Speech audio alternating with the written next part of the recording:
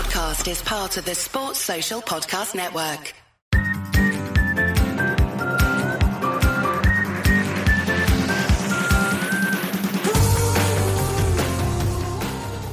Four years and a couple of months after that England-New Zealand World Cup final in 2019 at Lord's, both the teams got us started off in Ahmedabad in the 2023 World Cup final.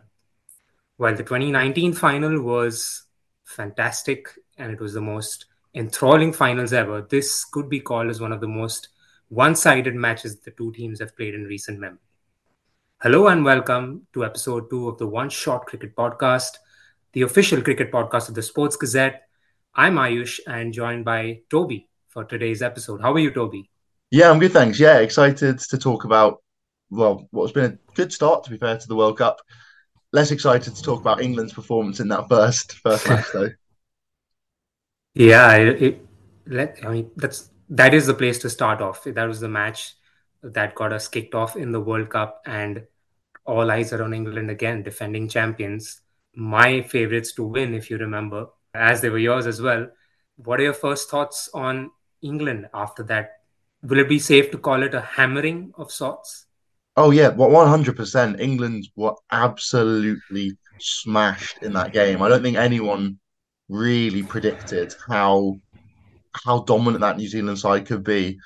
I remember when the team sheets first came out half an hour before the game, and I saw the New Zealand bowling attack. I thought this could go one of two ways. Either New Zealand with 6 part-timers effectively all trying to sort of get a few overs out of them all. Either New Zealand could manage to sort of skittle England and the part-timers would get sort of in England's minds and they'd almost sort of psych themselves out about trying to attack the weaker bowlers and defend to the stronger ones, or England would just go ballistic and score 450. And unfortunately, it was the first one, which was a bit of a shame for an England fan that I am. But it was unbelievable how England just capitulated. They all scored double figures, which is the first time ever in a World Cup, I think. But no one kicked on. Joe Root looked nice and batted well for 77. But alongside him, everyone sort of slowly got in and then slowly got out. There was no real explosion, which you are sort of used to seeing with this England side over the last decade almost now. And they just didn't really play in their usual style. It's almost been a role reversal. When you go back to, a couple of years ago, this England white ball side were really dominant, really aggressive, really attacking. And the test team looks pretty sort of meager and sort of trying to just bat out time. And it was almost that role reversal here where you got Bazball going on along one side, but this white ball team just didn't really stand up. Only really Harry Brook scored at a sort of a decent rate that you'd be expected to see this England side bat at. But no one else really seemed to try and take it to the Kiwis, which is pretty much how any team under Morgan for those 4 years would have done it and would have tried to take apart what was or what should have been quite a weak bowling attack. It was Bazball, but it was from New Zealand, taking inspiration from their legend in Brendan McCullum. So yeah, before I get into that England-New Zealand match, is that something, into the details, like, the stuff you just spoke about. That stat that you mentioned where it's the first time in the history of ODI cricket, men or women, where all 11 players in a team have gotten to double digits. And I just have not been able to stop thinking about that stat this moment I read it. I mean, you feel that in the history of the sport for so many years, you'd at least see that once, and this was the first time it has happened. But anyway, yeah, I think what you mentioned with uh, I don't know, it was surprising because when Johnny Bairstow started the World Cup with a six, I think second ball six of Trent Bolt, you're like, there we go. That's the England brand of cricket. They're ready. They want to score off those 400 totals, 350 plus. And then it was just a lack of confidence of sorts, what I saw with England, where they were not sure exactly how to approach uh, that innings on that kind of a wicket. And meanwhile, New Zealand comes out. and absolutely destroys the England bowling attack. So Rachan Ravindra, 4 years ago, was in a pub in Bangalore watching the England-New Zealand final at Lord's. And then a couple of days back, he was playing the World Cup opener against England and taking his team to victory. It is absolutely mental the change he's had. He was almost not going to be in the squad by the sounds of it just a few weeks ago. And then there was no chance he was going to be in the starting 11. And especially when England took him down, he was batting in the middle order just a few weeks ago in the warm-up matches, that four-match series. And then he bats at 3 instead of Kane Williamson, the Kiwi great, arguably one of, if not the best, New Zealand batter ever. And he goes and makes 123 not out from 96 balls. It is a remarkable story. Just the transformation that he's had. I think no one really thought that he was going to be such a key cog for New Zealand in this opening match, and he's just shown everyone up basically. He batted really really nicely alongside Devon Conway. Just looked relaxed from what I saw. Didn't really give many chances or any chances, and just made it look really easy to be able to score at 128 strike rate. Conway at 125. Just shows how comfortable it is. None of the England batters really found that right rhythm. When you look at their strike rates, Harry Brook was 150 and only really sort of exploded for hitting a few boundaries right at the end before he got out. And the next highest you've got is Adil Rashid, who actually batted quite nicely at the end alongside Mark Woods, and Joss Butler at 102. And then everyone else is below that 100 strike rate mark on what should have been a fairly comfortable pitch. And Ravindra, as well as taking a wicket as part of the reason why he's in that team, batted fairly comfortably and didn't really try to overextend himself, and just looked really really good. What did you make of him, Ayush? Yeah, just so confident. You look at him and you're like, and you would not, if you wouldn't know about him, or you wouldn't know the background, uh, there's no way you'd think that this is the first time he's playing a World Cup game. It's just he comes out there, expresses himself as in, you know, like, okay, I belong here. I'm here to beat the best team in the world, the world champions, and make a statement. He's 23 years old. When I think about it, it also tells me a lot about the New Zealand management and the system that they have clearly defined roles for everyone, and no one is afraid to take on that role. When a 23-year-old comes in and plays like that, I think it's so good for them. And what it also makes me think of is now who's going to sit out when Kane Williamson comes back in, because he is coming back in at some stage. You'd think Will Young after a bad outing there as well, but then again, who opens when Will Young's out? And do you see Kane Williamson open? What do you think? Yeah, I think it's going to be a really tough call. I assume Ravindra might move up to open, but obviously he's done so well at number 3 that would New Zealand really want to change it up a little bit? But I don't think there's a huge difference between that opening to the partnership and batting at 3. So I assume he should be able to make that move. Williamson might sort of make that call himself and say, as captain, I think that maybe I should do this. I should move up the order and allow some of the younger guys to bat in their natural positions. But Williamson has been so good at the number 3 position for so long that this might be a one-off from Ravindra, and he might just be as comfortable at opening the batting. So it will be interesting to see what they do decide to do. I'd probably get Ravindra to open and drop Will Young. And I think the sort of Will Young experiment's been going on for a few months now. Hasn't really paid off yet. And I mean, they had Finn Allen before, didn't quite live up to what they were hoping. So I think maybe Ravindra could be the way to go. He obviously bowls a bit of off spin as well, also left arm orthodox. Sorry. So I think that's always useful to have in the team. So I think probably Ravindra to open, but it'll be interesting to see what New Zealand do, and it actually could be quite telling as to what the camp is like. Yeah, and New Zealand look up for the task, don't they? After losing the last two finals, will it be third time lucky? We'll see. But they certainly seem like they're here to make a massive, massive statement. But while there was so much excitement, England, New Zealand starting things off with those memories still fresh of Lords and things like that, a World Cup back in India, the crowds put a really dampener, in my opinion.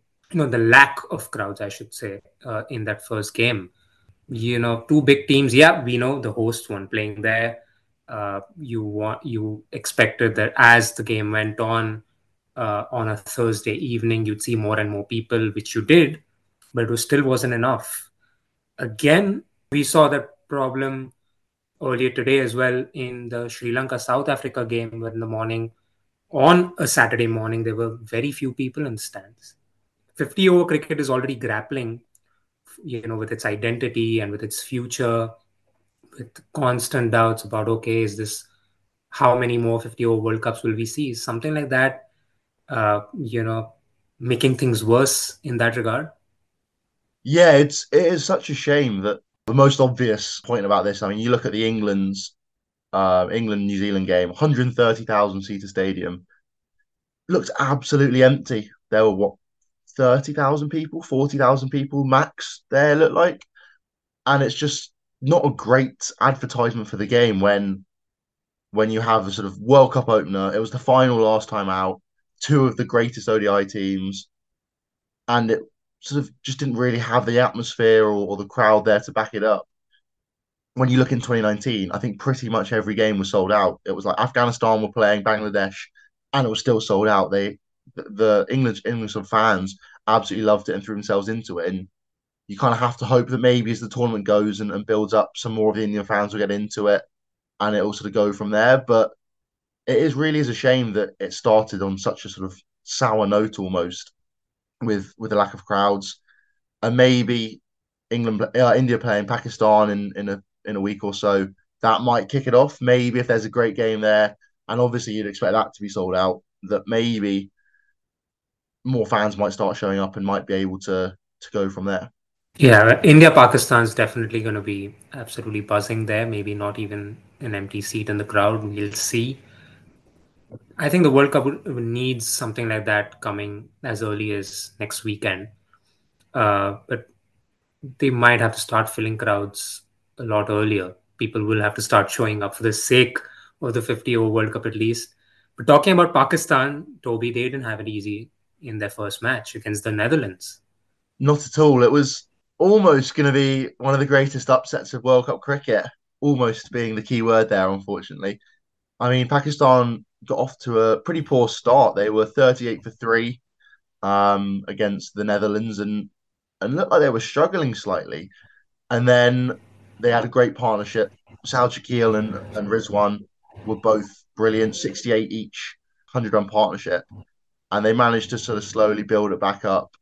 Had a slight collapse maybe at the end again, but 286 seemed like it could be just short of par, particularly when Rizwan and Shakil were batting and making it look somewhat easy. The Netherlands got off to a good start as well. Singh opening the batting, lovely little half century, and Baz the lead, their talisman of an all rounder who took four for in the first innings as well, got 67. And they were getting close. They were getting close, and then unfortunately couldn't quite get across the line. Weren't able to bat out the 50 overs. Had a big collapse at the end to fall for 205 all out.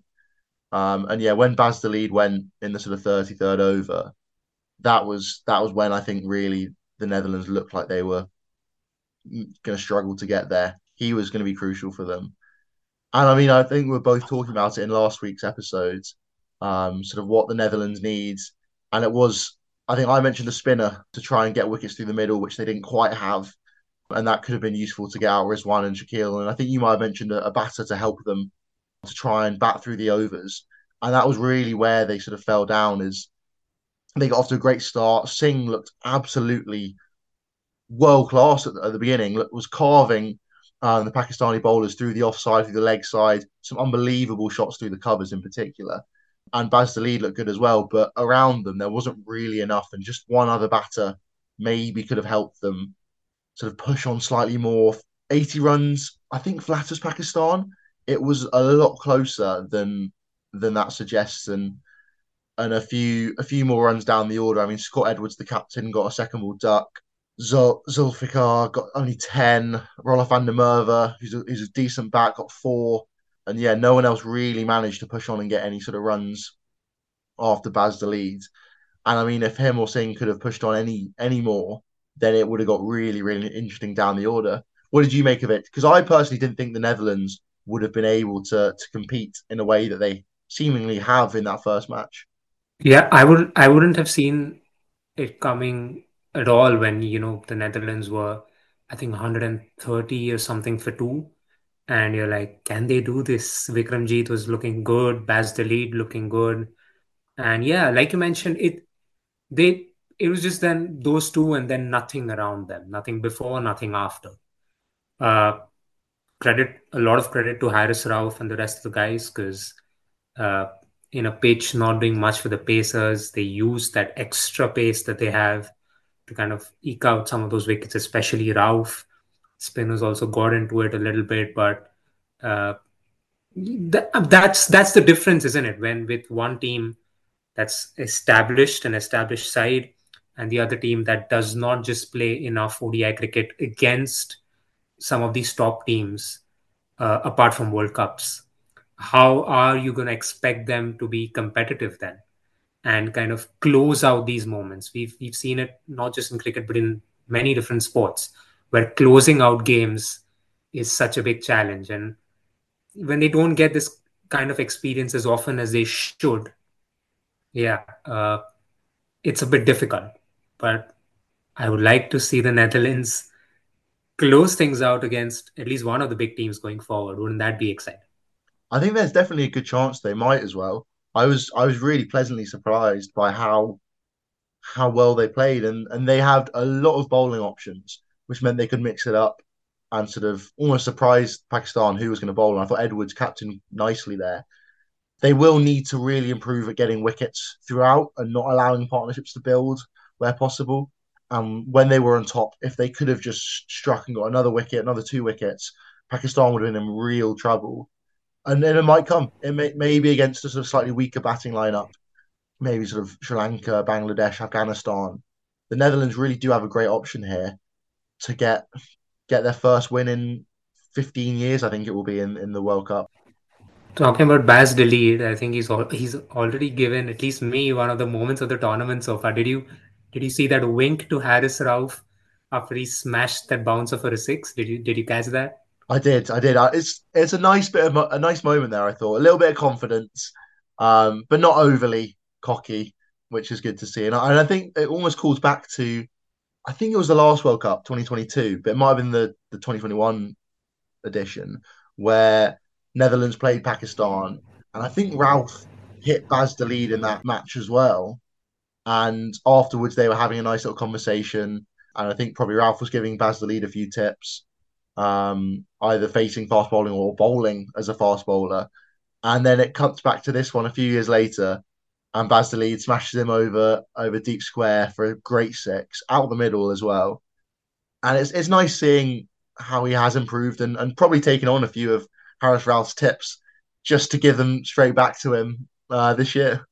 Yeah, we kind of with Michael in the last episode, we kind of started a Babar Azam mini fan club. Maybe we could start a Baz the lead mini fan club after the kind of performances that he's been showing. Bat, ball, and a little bit of fun too at the side. Anyway, we'll keep an eye on Netherlands, like you mentioned, how they go ahead, and it would be a huge talking point if they can get one of those upsets. Which after this performance against Pakistan, teams won't take them that lightly. I'm pretty sure. But let's also talk about some of the big games coming up this weekend. The biggest has to be hosts India, starting against the most decorated side in World Cup history, Australia. Toby, I'm just going to put it to you there.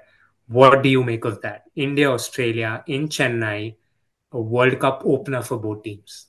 I mean, this is going to be an absolutely crazy game, you'd expect. It's going to be crucial. Whoever wins it you think is going to be feeling much better. India could easily and should really beat Australia here. However, India aren't the greatest World Cup side. 2011 they won it obviously, but since then they've really struggled in major ICC tournaments. And I think that maybe if Australia can get a little upset here, India could spiral, could collapse. You saw England in 2019 were looking really good, looking all right. Lost a couple games. They got the final few matches of the tournament, and they had to win three crucial matches. It could be somewhat similar for India. You wouldn't be sort of unexpected to see. And I mean, you do have to say that if India play as well as they can do, as well as we know they can play, they're going to be pretty hard to stop for the Aussies, especially with the lack of spin options I think Australia have. Chennai is somewhat friendly to the spinners. So with Maxwell coming in as a second option, it looks like maybe India could target him, target a couple of the weaker Australian bowlers, and maybe put on a big score. But it's obviously hard to predict what will happen, which India side will show up, and even this Australian side, they just lost to South Africa in that 5-match ODI series a few weeks ago. They're obviously still trying to find what's the best team. Is Smith and Labuschagne going to play as well? That's a big talking point because obviously if a par scores over 300, can Smith and Labuschagne both bat at the rate that Australia will need them to, or will they maybe bat too slow and allow a somewhat easy chase or easy defence for India? Who do you think I shall win in this? What's going to be your big prediction? It'll be difficult to not say that India will win this game. It's home, it's Chennai, those conditions. And with Australia missing a big spinner and some of the support Adam Zampa as well. But it's Australia. You just can never count them out, especially when it comes to a World Cup, whoever they are playing, wherever they're playing. It's a tough one. It's really a tough one. I think India will get the job done. But well, I would also think that India's vulnerability against spin is a problem still for them. They are vulnerable against spin. And yep, Ashton Agar is missing. Adam Zampa is playing, but Glenn Maxwell's good enough too. He's not a muck with the ball. If he can get stuck in there, and if we are seeing one of those typical Chennai turning tracks, suddenly 3 or 4 quick Indian wickets and anything could happen. Very, very true. It'll be an exciting match, that's for sure, and it'll almost certainly decide some sort of a major part of this ODI World Cup, I'd have thought. Two teams definitely the top four, I think, contenders. Both teams comfortably sitting in the top four among the contenders to win this World Cup. So there's already a bit of a potential semi-final or final preview that you're seeing so early in the tournament. But England's not going to have it easy as well in the second game that's coming up early next week. They've lost. It's a demoralizing loss. And they play Bangladesh, who have just beaten Afghanistan and looked really good, especially their bowling in these conditions. The advantage for Bangladesh going into it is also that they're going to play on the same ground in Dharamshala that they played Afghanistan. Now they face England there. Worrying times for England, or do you think Bangladesh is not going to be a match at all for them? This is a tough one. I think it will definitely be a close game. This will define England's tournament. I mean, they really need to find a way back to 2019 almost. If they can find any sort of form again, really put out a statement that they are here to win, then they can get back on track fairly comfortably, and you'd hope to see them push on through the rest of the tournament. However, this Bangladesh side are very, very good. They're not bad at all. They've got some really, really good spinners. Shakib Al Hasan, obviously, everyone pretty much knows about. He's been one of the best players, one of the best bowlers ever. And I mean, Mehdi Hassan as well, who took a 3 for today and batted very nicely for a very good half century, is going to be a struggle as well. They've obviously got a few decent seamers. It'll be a nice mix of an attack they've got, and England really need to show that they can handle the pressure, the spin, and everything on these sort of pitches in India, which they aren't that used to, particularly in longer format 50 over stuff. So I think it could be crucial. I wouldn't be that surprised, having seen England's performance against New Zealand, if they might lose this, and that's the end of their ODI World Cup, which would be such a shame. And I mean, show how much me and you know as predicting them both as victors of the tournament. I wouldn't want to see that happen. I wouldn't want myself to be that wrong so early on in the tournament, you know. But yeah, if that happens, if Bangladesh do get that upset, it'll be massive. I think it'll be one of the biggest results in World Cups over the last so many years, I would say, not just this one, but in the last so many years, it will be one of the biggest results. Again, really tough one, but we've seen stranger things happen in the world of cricket before. Well, there's so much to talk about, and we're certainly going to keep an eye out on the way things pan out going forward. But that's all the time we've got for today. Thanks a lot, Toby, for joining us. I hope you enjoyed this one. Yeah, absolutely great. Looking forward to the India Australia match coming up in a few days. Should be an absolute cracker, hopefully, and could definitely have a huge impact on the rest of the tournament. Obviously, back in a few days to hopefully discuss an England victory over Bangladesh to continue to make the tournament as exciting, also to even make it exciting, really. Definitely the two matches to certainly look out for the most until the next time we do this. Please do join us on episode 3. Until then, you can check out our previous episode out on the Sports Gazette, and you can also read some of the articles that we've written on the Sports Gazette on the ongoing World Cup. Thank you for joining us, everyone, and we'll see you on episode 3 very, very soon. Sports Social Podcast Network.